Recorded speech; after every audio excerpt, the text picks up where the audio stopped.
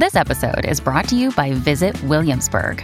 In Williamsburg, Virginia, there's never too much of a good thing. Whether you're a foodie, a golfer, a history buff, a shopaholic, an outdoor enthusiast, or a thrill seeker, you'll find what you came for here and more. So ask yourself, what is it you want? Discover Williamsburg and plan your trip at visitwilliamsburg.com. When you need mealtime inspiration, it's worth shopping Kroger, where you'll find over 30,000 mouth-watering choices that excite your inner foodie. And no matter what tasty choice you make, you'll enjoy our everyday low prices, plus extra ways to save, like digital coupons worth over $600 each week. You can also save up to $1 off per gallon at the pump with fuel points. More savings and more inspiring flavors make shopping Kroger worth it every time. Kroger, fresh for everyone. Fuel restrictions apply. Another day is here, and you're ready for it. What to wear? Check. Breakfast, lunch, and dinner? Check. Planning for what's next and how to save for it? That's where Bank of America can help. For your financial to-dos, Bank of America has experts ready to help get you closer to your goals. Get started at one of our local financial centers or 24/7 in our mobile banking app. Find a location near you at bankofamerica.com/talktous. What would you like the power to do? Mobile banking requires downloading the app and is only available for select devices. Message and data rates may apply. Bank of America N.A., member FDIC. Welcome to the New Books Network. This is Laura Stark, Associate Professor at Vanderbilt University. I had the chance to talk with the writer and historian Alicia Puglianesi, whose book, In Whose Ruins? Power, Possession, and the Landscapes of American Empire came out with the trade press Scribner in April 2022. The book is decidedly anti-capitalist and resoundingly anti-colonial.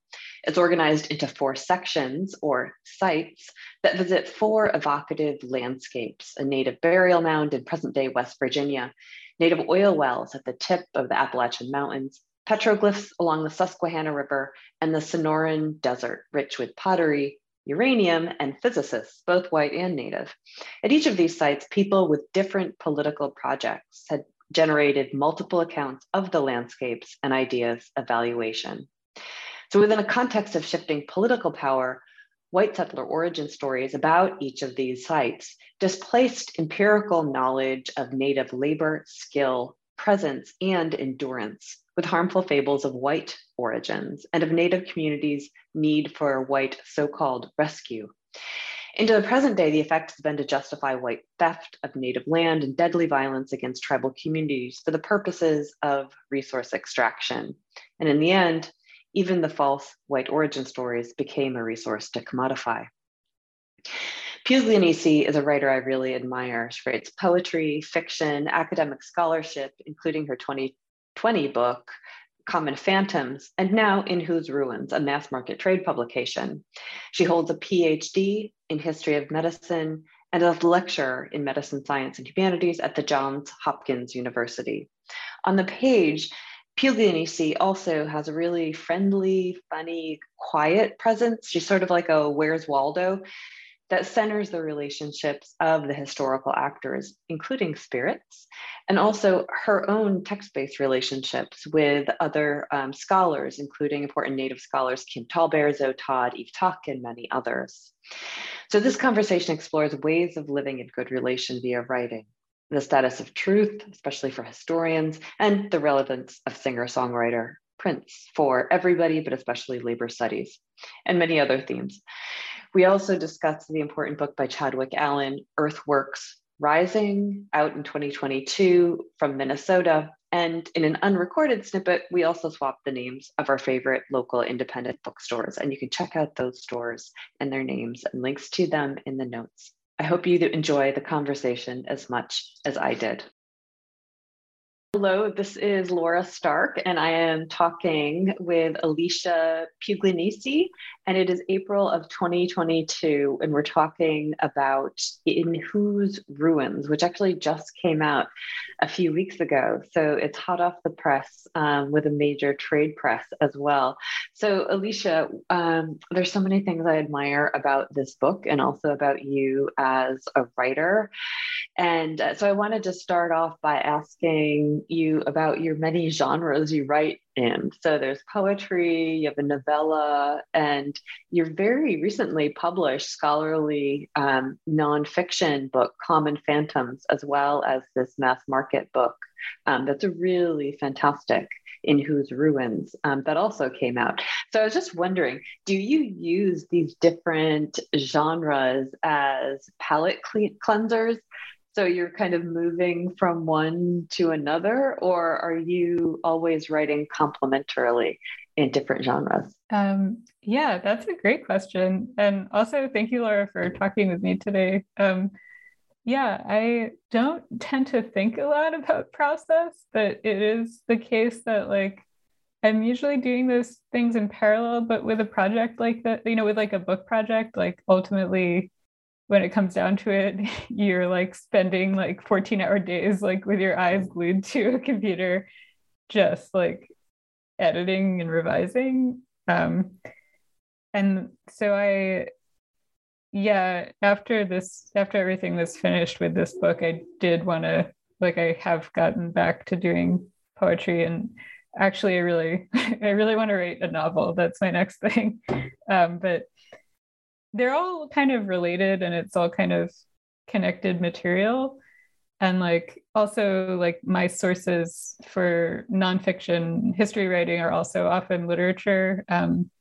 Like I read a lot of 19th century novels and early 20th century.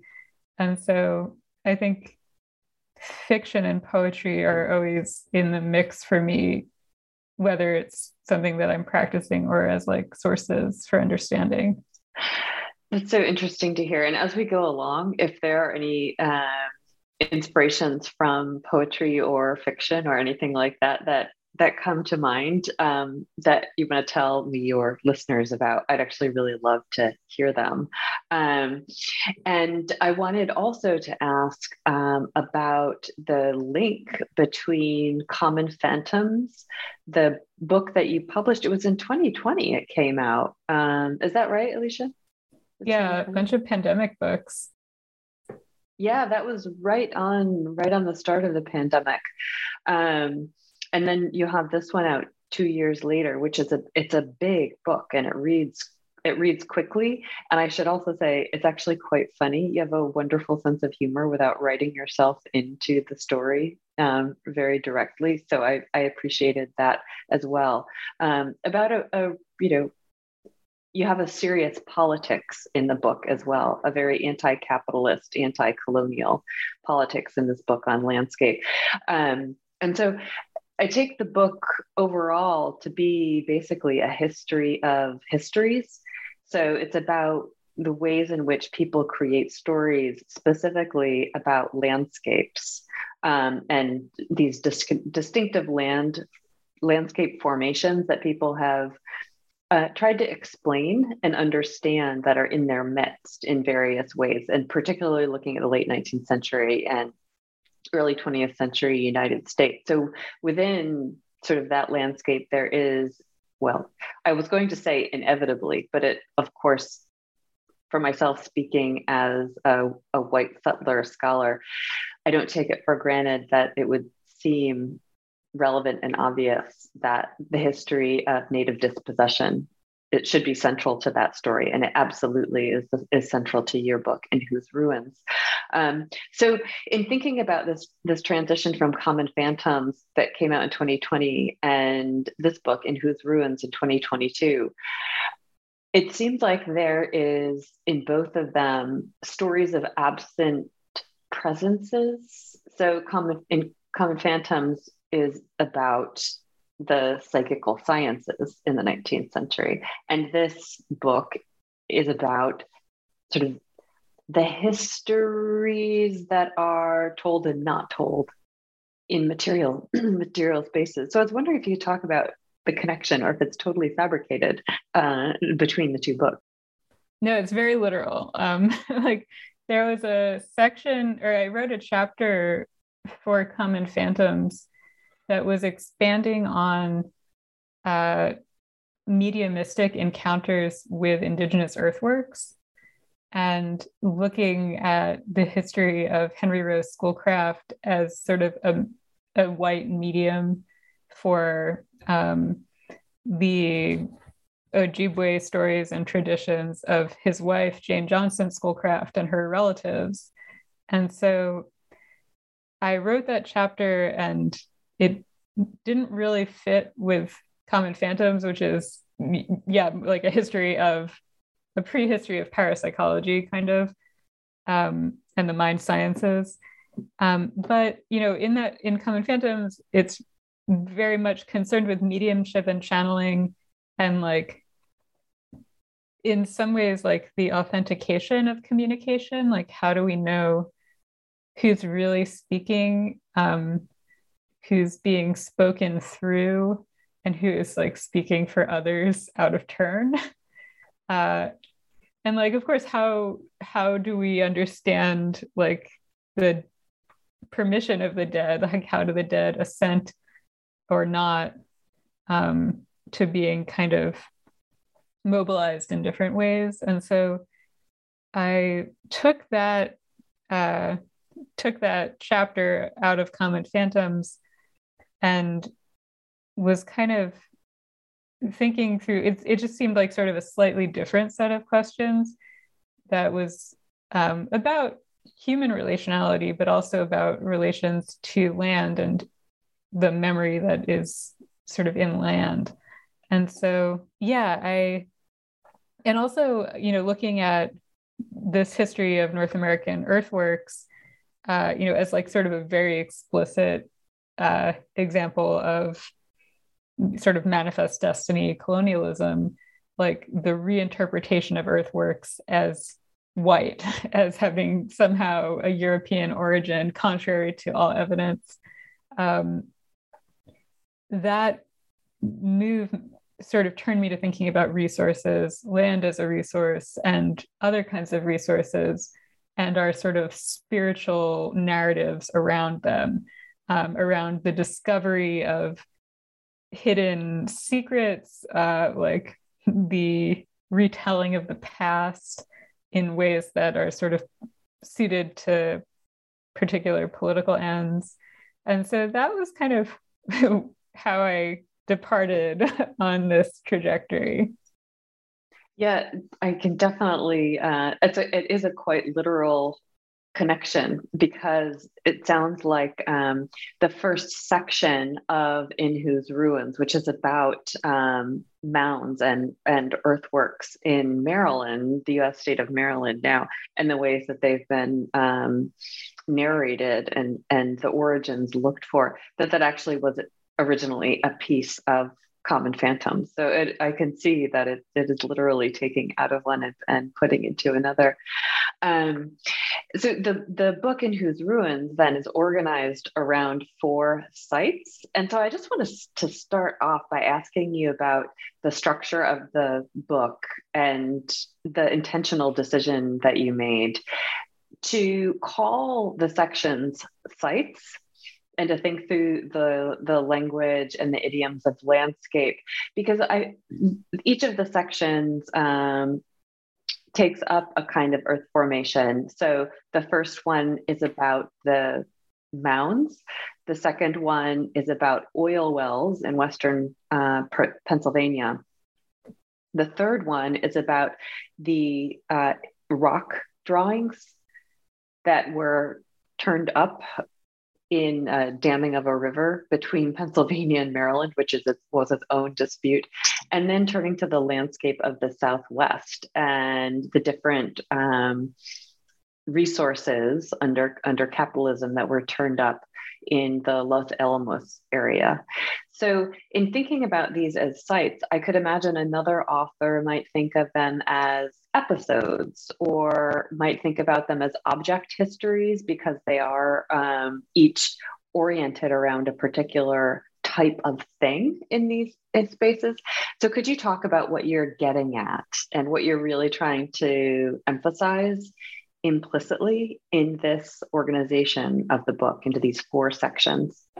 I think that in considering them as sites, I was interested in not just the episode that is sort of most often demarcated as significant. These sort of like, again, very mythologized episodes of like the Manhattan Project at Los Alamos, or the discovery of oil in Western Pennsylvania and the oil boom.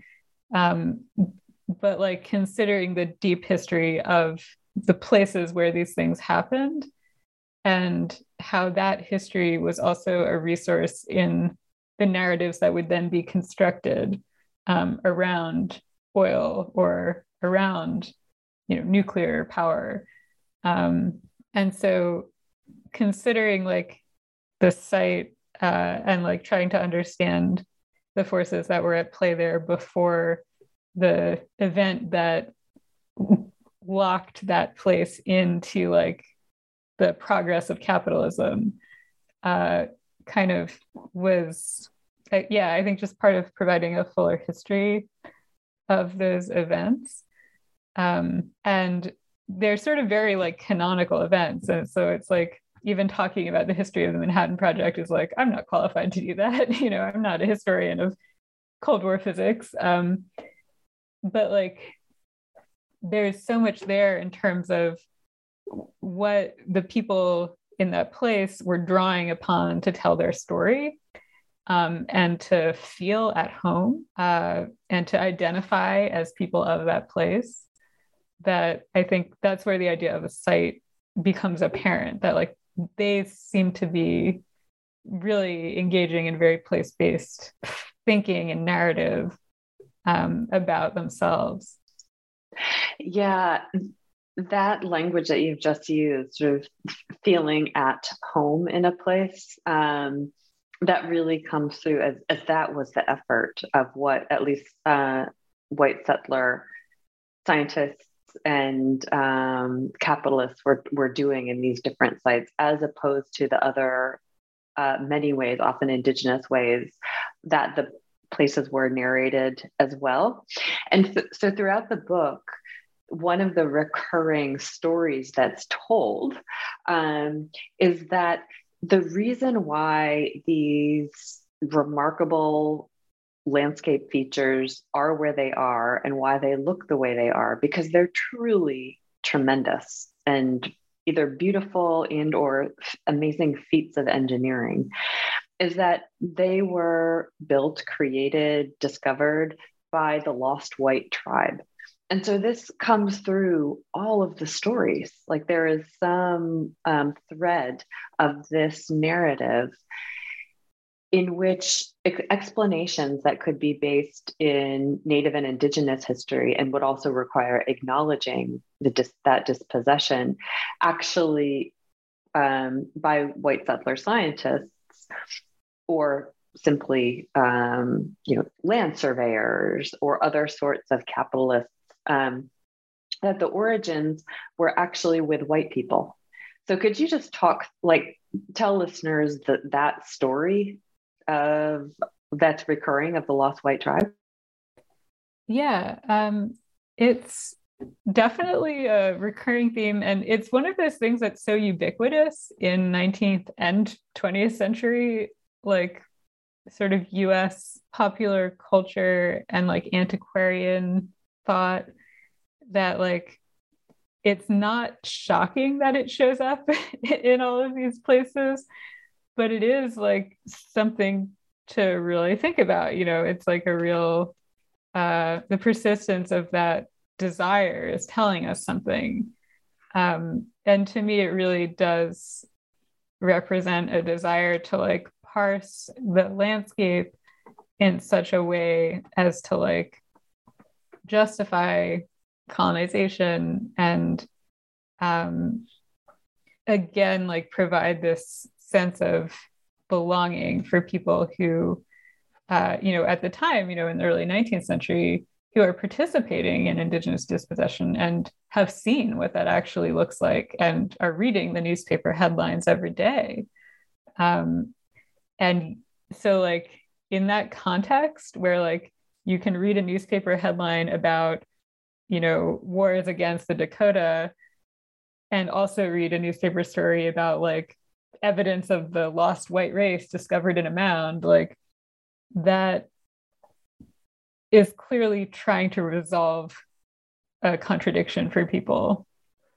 Yeah. And so thinking about that in terms of the first section on the mounds, I wonder if you could give us a visual. Is there a way you could sort of describe what these mounds look like so we can chat about them a bit? Yeah. Well, I guess this book will also be probably featured on the New Books Network soon, but Chadwick Allen has a new book out called Earthworks Rising. And so his work was really important in like like I'm sort of doing a history of, settler perspectives on these sites and the political analysis of that. And Allen is looking at like what these sites mean for Indigenous communities and continue to mean.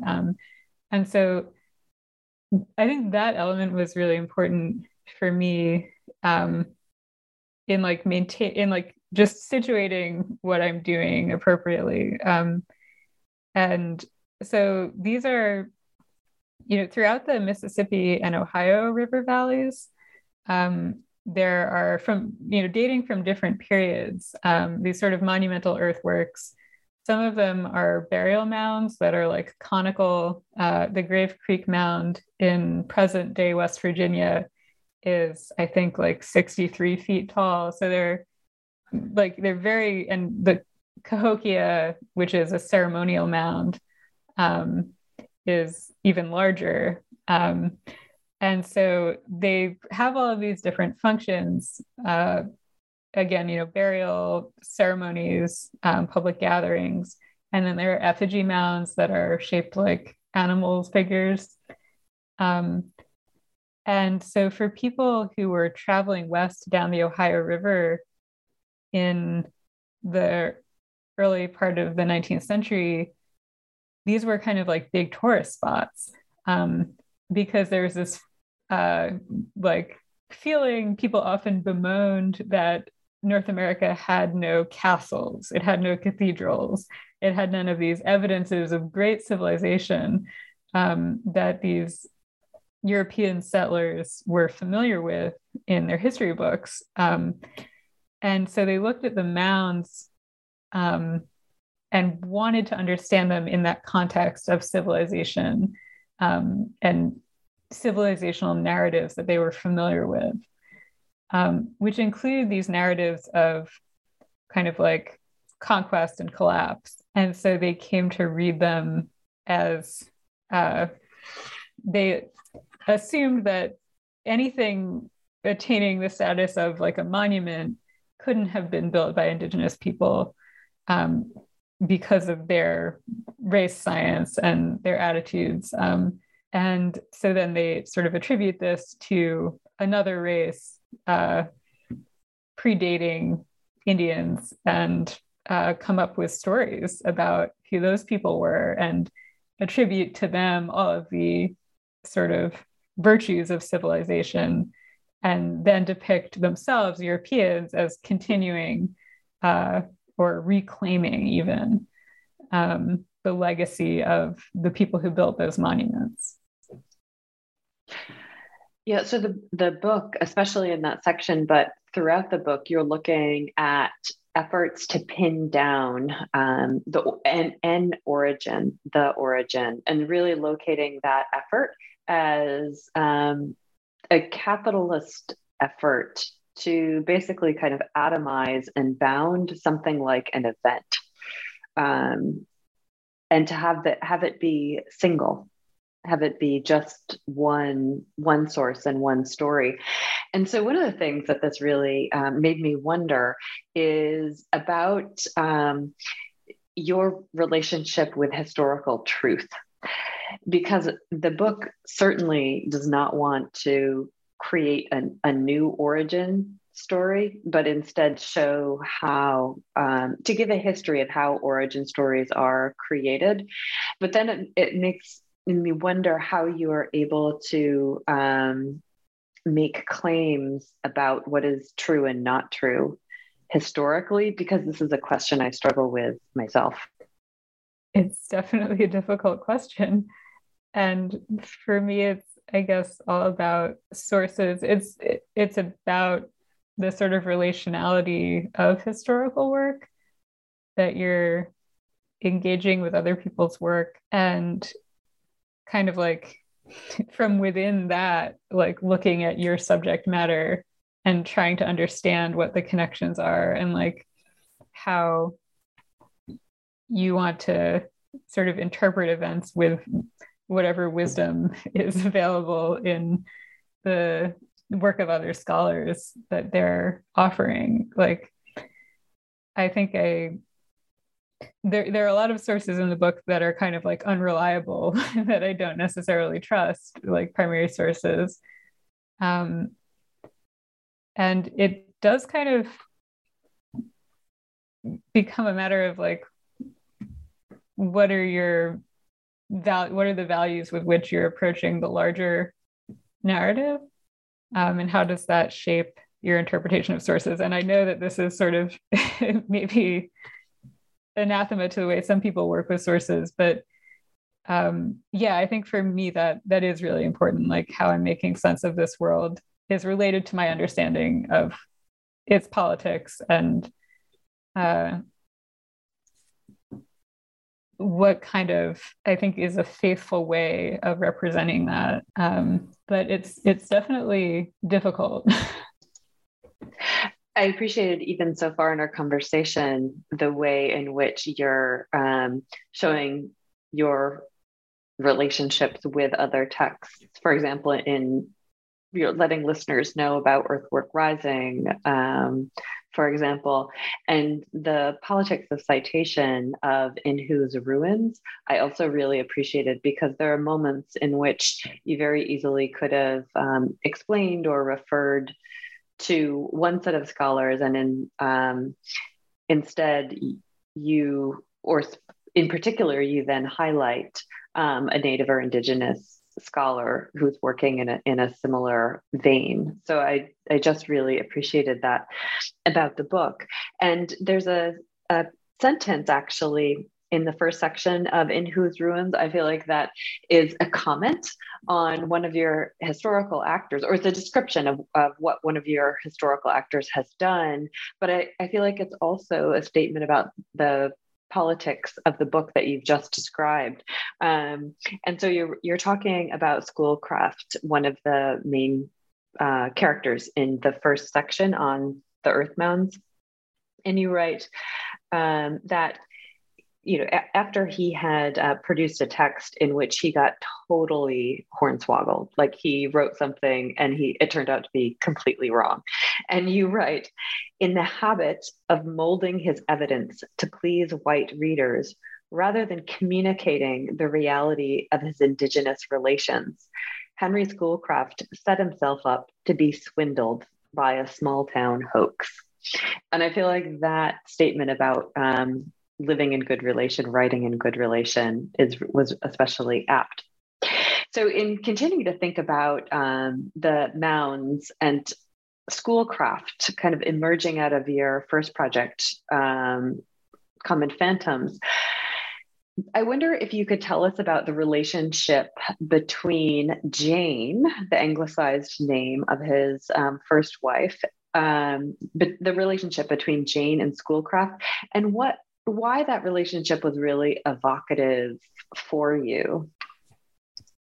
It's been a very compelling relationship, I think, for a lot of historians and poets. And so actually, this is a point where I engaged with Jane Johnson Schoolcraft's work because I was interested in her as a poet.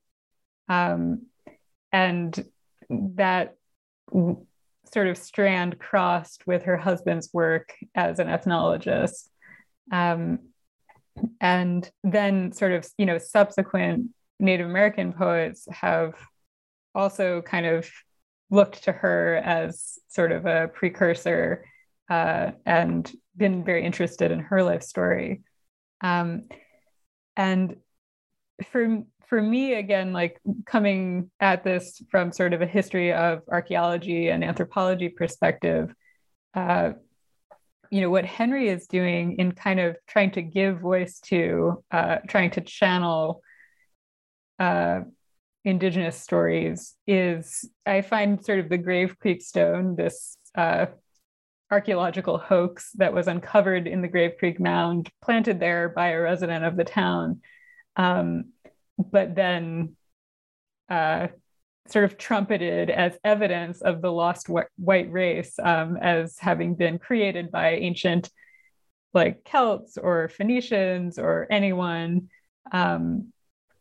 So this fraudulent artifact is something that Henry Schoolcraft, brandishing his non-existent philological skills, is trying to give a voice to and claim and sort of build this narrative of American history and justification around.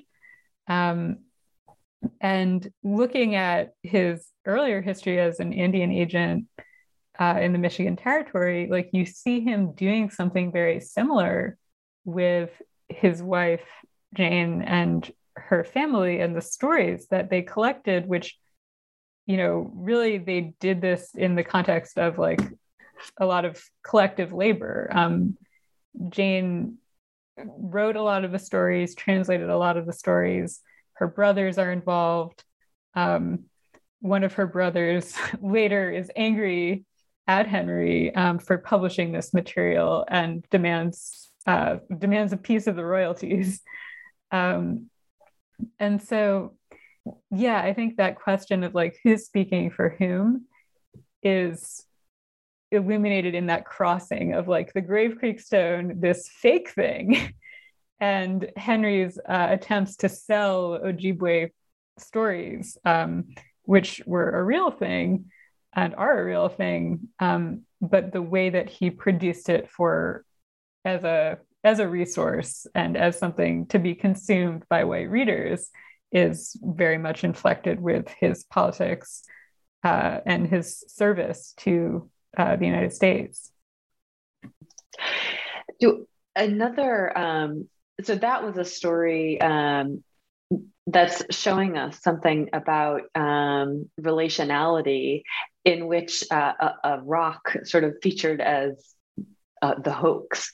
And in section 3, we're actually looking at sort of a different rock altogether, but it's really the object that gets moved around and has its context in which it originally turned up for white settlers in the process of creating a dam.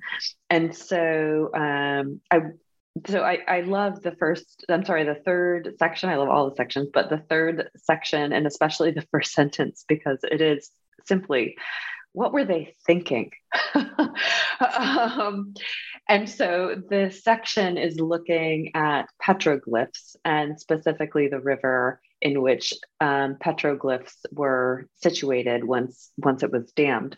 So tell us a bit, if you could imagine into the minds of the people, and what your question here is about. What were they thinking? What happened and what were they thinking?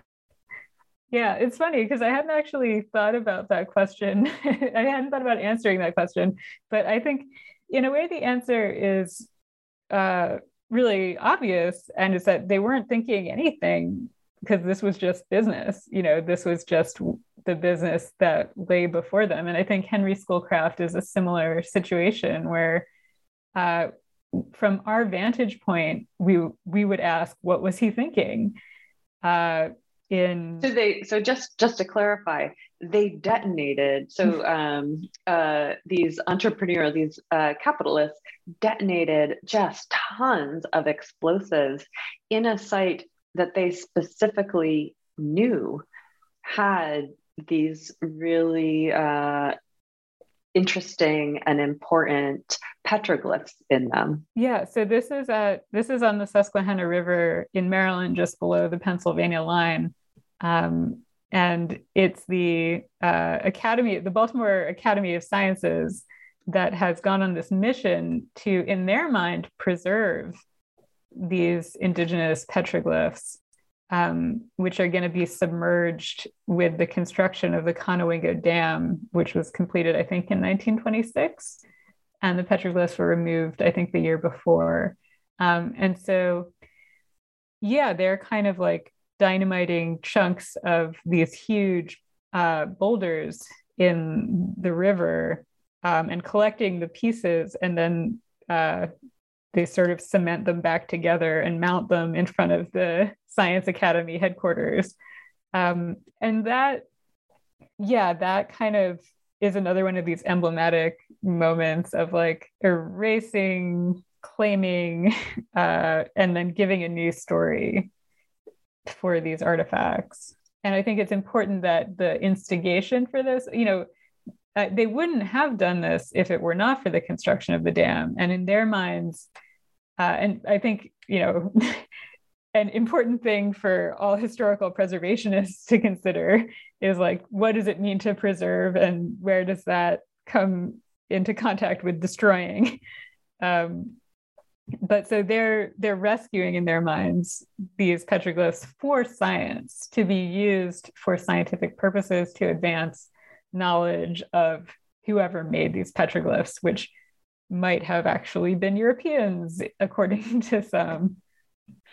So in this section as well, we have the return of the story of the lost white tribe to explain where these could have possibly come from.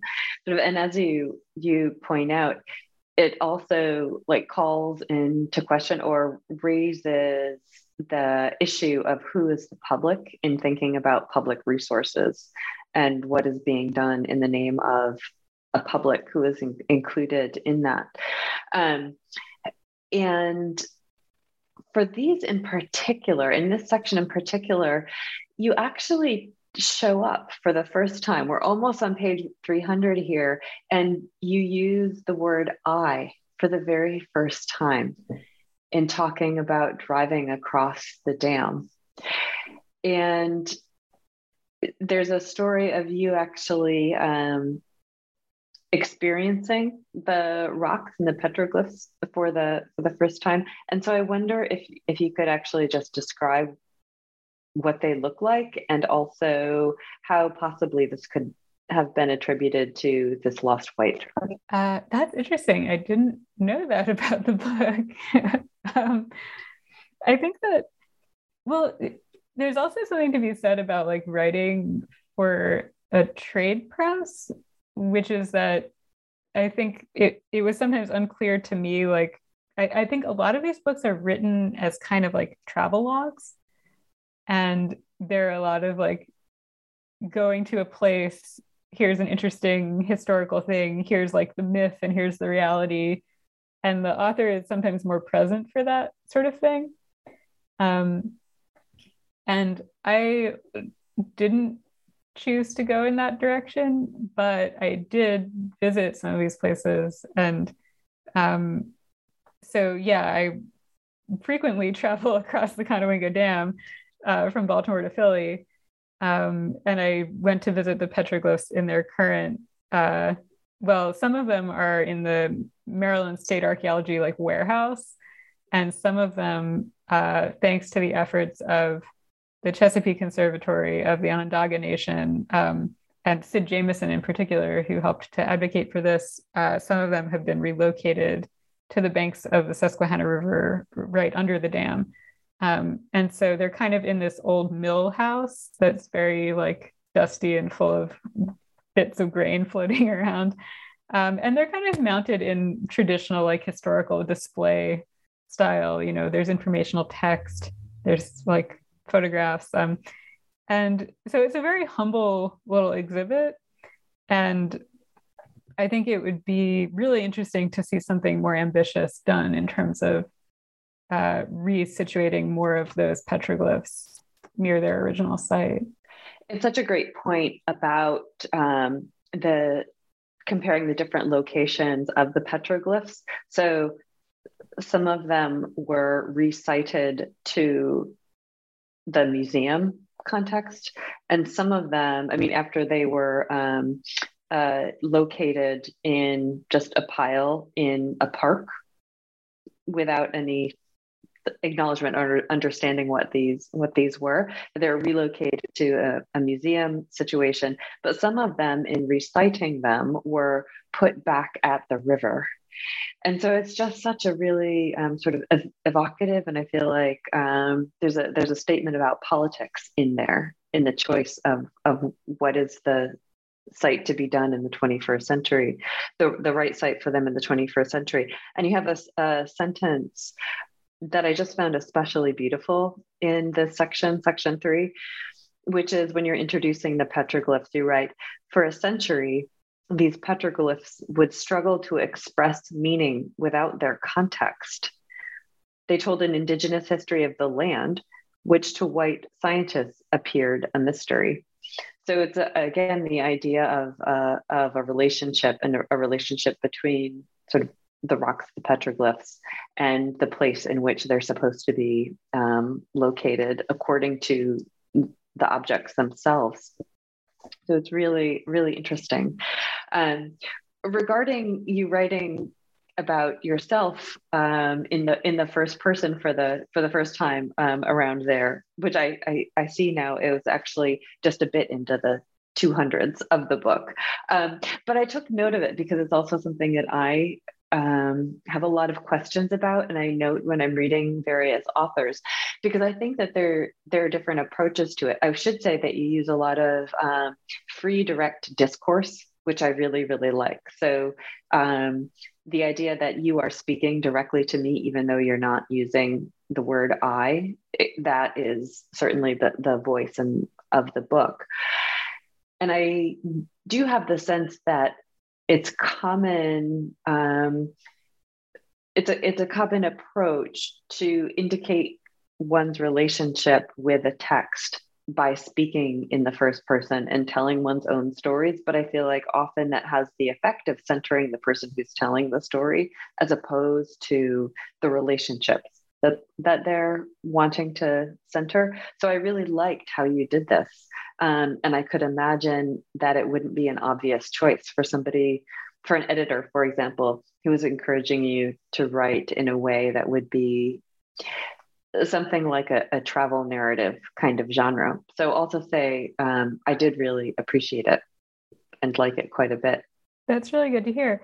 Yeah, my editor was actually very helpful in that regard. And I was prepared to be asked to do something more travelogue-y because it's a trade publication, and I was happy to not have to do that. And the editor was very supportive, like encouraged it. And so I think that was a good experience. And yeah, I think that aspect of the petroglyphs being sort of mysterious, and that dislocation creating a sense of mystery, is another really important, was another sort of spur to me across all of the areas that are covered in the book. Like, and I teach a class on mystery fiction, and so I think about this all the time. But like, how is something, it's that the pivot from mystery to mystification. Like, how do the origins of this thing become concealed? This is not accidental. Someone does this for a reason. And it's often then presented to the public as something that's just entertaining. It's just a mystery. And so I think that that's an aspect of, like, again, of sort of lost race theories that I find very important to analyze and think critically about. And so, yeah, this idea that, like, these petroglyphs don't make any sense and need to be deciphered is kind of a product of their dislocation. And the way that they circulate is an interesting aspect of the story that again, kind of crosses the circulation of power on the electric grid. And so the construction of the dam as a way of turning the river into a resource that then flows and is liquid, sort of crosses this attempt to do that with the petroglyphs that doesn't work that well because they're very heavy. Yeah, and the subtitle of the book is Power, Possession, and the Landscapes of American Empire. And I had assumed that power meant political power when I first started reading the book, but actually it's quite clear through each of the sections, because you've got oil wells, you've got this hydropower dam, you've got Los Alamos, and nuclear energy, that it's also, electrical power. It's other forms of power beyond that as well, that are not the political power that I had originally thought that the power referred to. So I guess it's a both and story.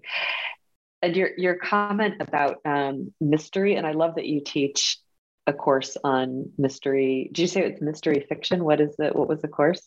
Yeah, I call it medical mysteries. It's like detective fiction and the idea of medical mystery. Yeah. Okay. The idea of closing off a mystery as something that doesn't need to be acknowledged as having some sort of labor or intention behind it also reminds me of issues around the language of magic and even enchantment. Like sometimes magic can be a way to close something down, as opposed to acknowledging and recognizing the labor behind it. And it was actually an interview with the artist formerly known as Prince and formerly alive, now deceased, in which he actually got really upset when people would say that their music was like magic. And he was like, no, it's actually like a lot of work. And this is how I do it. So the idea of magic often operating for that function is really resonant in thinking about your comment regarding mysteries. Wow, I love that. I love that he would say that. I do too. So in moving from the petroglyphs and thinking about a really violent action, the big explosion that was intended to be an effort at preservation among the white community. We then move in section 4 to Los Alamos in US New Mexico.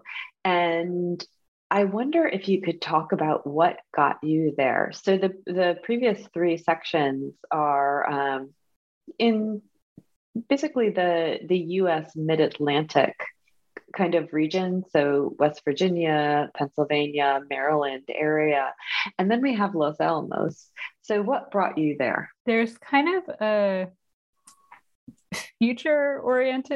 future element and a past element. Like I was thinking about sources of power that thinking about nuclear fuel as something that is somewhat unique, at the time was unique in its implications for futurity, that this source of power was was promoted as absolutely essential to securing US hegemony, but also threatened the global future in a way that people had never seen before, completely apocalyptic destruction. And so I think that the need, the imperative to seize this resource and fulfill what people, spoke of as kind of its destiny, again, in this kind of teleological thinking about resources, that it was clearly put there to fulfill this purpose. Yet also in doing so, we threaten even the possibility of a future. That kind of intrigued me as the kind of resource that I would want to conclude the book with. And of course, it's very resonant now with issues of climate change. And in looking back on anti-nuclear activism, it just sounded very familiar and fresh, and like exactly the kind of conversations that we're having today.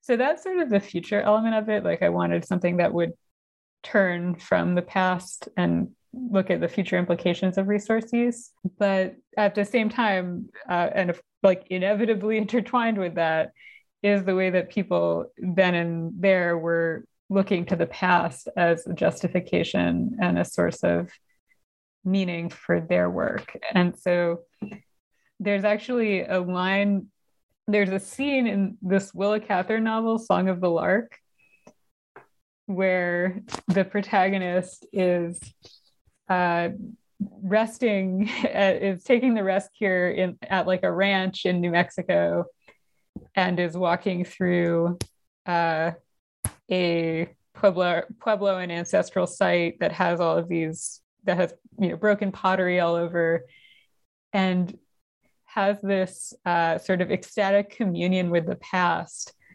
And Cather describes her as sort of connecting with this vital flow of creative power from the indigenous people who were there. And then she's an opera singer. And so then this transforms her voice, and she becomes this unique American voice on the stage.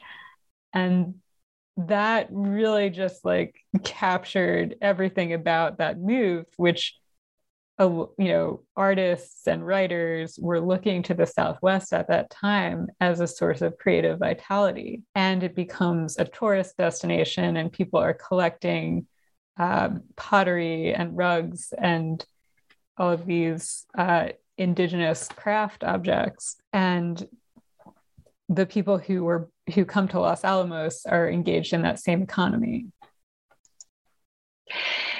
It was so fascinating to read, and thinking about the different genres that you're pulling from, in addition to this really tremendous story within a story of Willa Cather.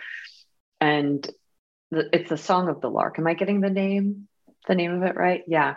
The section 4 on Los Alamos and nuclear fuel was probably the first time I've ever seen the cartoon Crazy Cat and Thomas Kuhn brought together in one place. So I really just need to ask you about your passion for Crazy Cat and what you feel like Crazy Cat can tell us. I think it's just a really great comic and everyone should read it.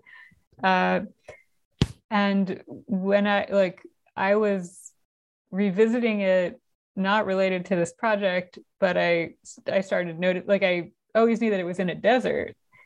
But I started looking at the pottery that's in all of the strips and in the landscape formations.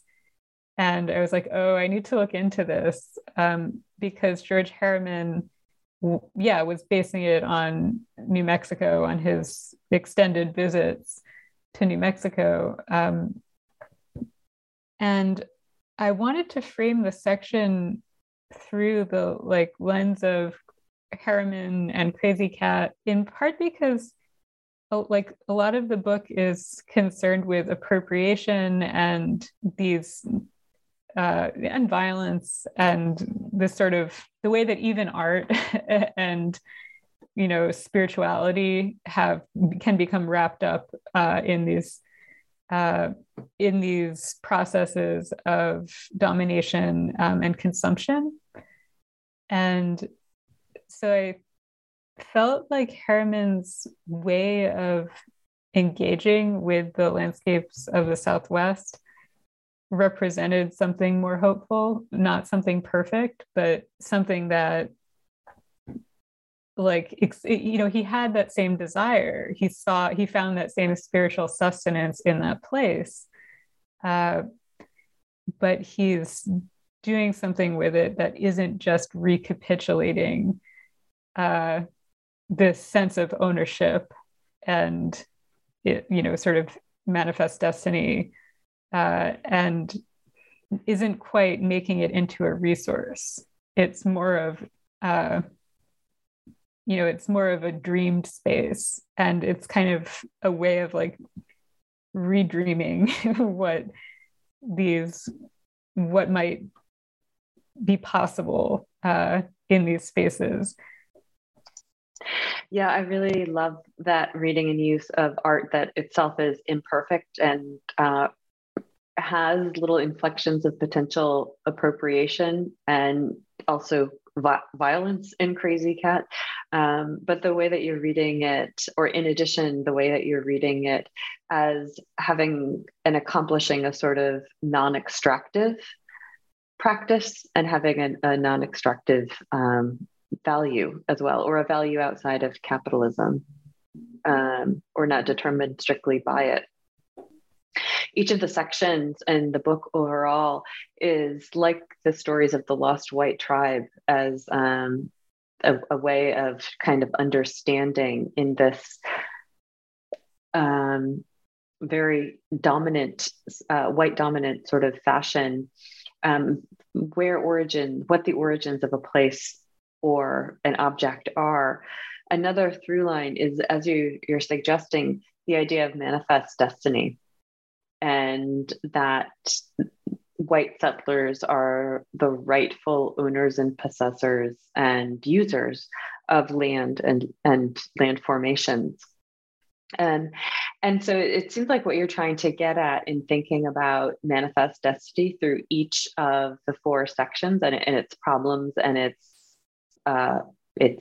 future, the future of this idea, is the idea of inevitable growth and progress, which is both a political and an economic statement. And along with that, the constant fear of decline and collapse as well. And so that's why the idea of something being sort of quote unquote discovered, or having like an additional seeming event of discovery that suggests that something came before, is very unsettling for folks who are thinking through and really admiring a story of manifest destiny, of onward marches and greater growth and greater progress, because it means that they also might have some vulnerabilities there. And so I really admire and like the sort of future turning and encouraging readers to redream the present and dream the future together. And so as we start to wrap up, I just wanted to ask you whether this work and this project has changed your own everyday practices around capitalism, or have you kind of admired seeing the little anti-capitalist practices that other people have done? So do you feel like this book or the project has changed you in any way and your practices? It was definitely an education for me in Indigenous history, which I was never taught. And I feel a lot of insecurities about my ability to engage with that literature, but I felt like it was very important to put in as much as possible, and again, like cite as much as possible. And so that was kind of the part of my education that was most lacking. But something that I was always aware, what made me seek out that literature was moving through landscapes and knowing that there was something wrong. It's like, we know how this came to be, but not exactly. And like, it needs to be treated in much greater detail. And so I think that resolved it didn't resolve, but it helped me understand why I was having that experience whenever traveling anywhere in this place. And in terms of my relationship to capitalism, this I think is a expression of just where I've been a socialist since I can remember, and it has always been an important part of my life. And having to try to sell a book is even very weird and difficult for me, but I do need to pay my bills. But yeah, I think that it is the most direct expression of kind of my values that I've been able to incorporate into my work. I really appreciate it. I know that others will too. So just to wrap up, I do want to just read some of the final sentences of the book, because the writing is really beautiful. It's funny and it's descriptive, and it also treats in a way that can feel comfortable getting close to events and people and relationships that are also really violent and extractive as well. But you write at the very end of the book that myths of extinction push outside their frame the even more disturbing possibility that the mutations of the country could turn people's minds to justice and that they could seek it with each other. So many of our stories dance around the horror of a treasure that's cursed and fear of letting it go. The point is to see that not as ruin, but as life itself. So thanks so much, Alicia. Thank you so much for this conversation.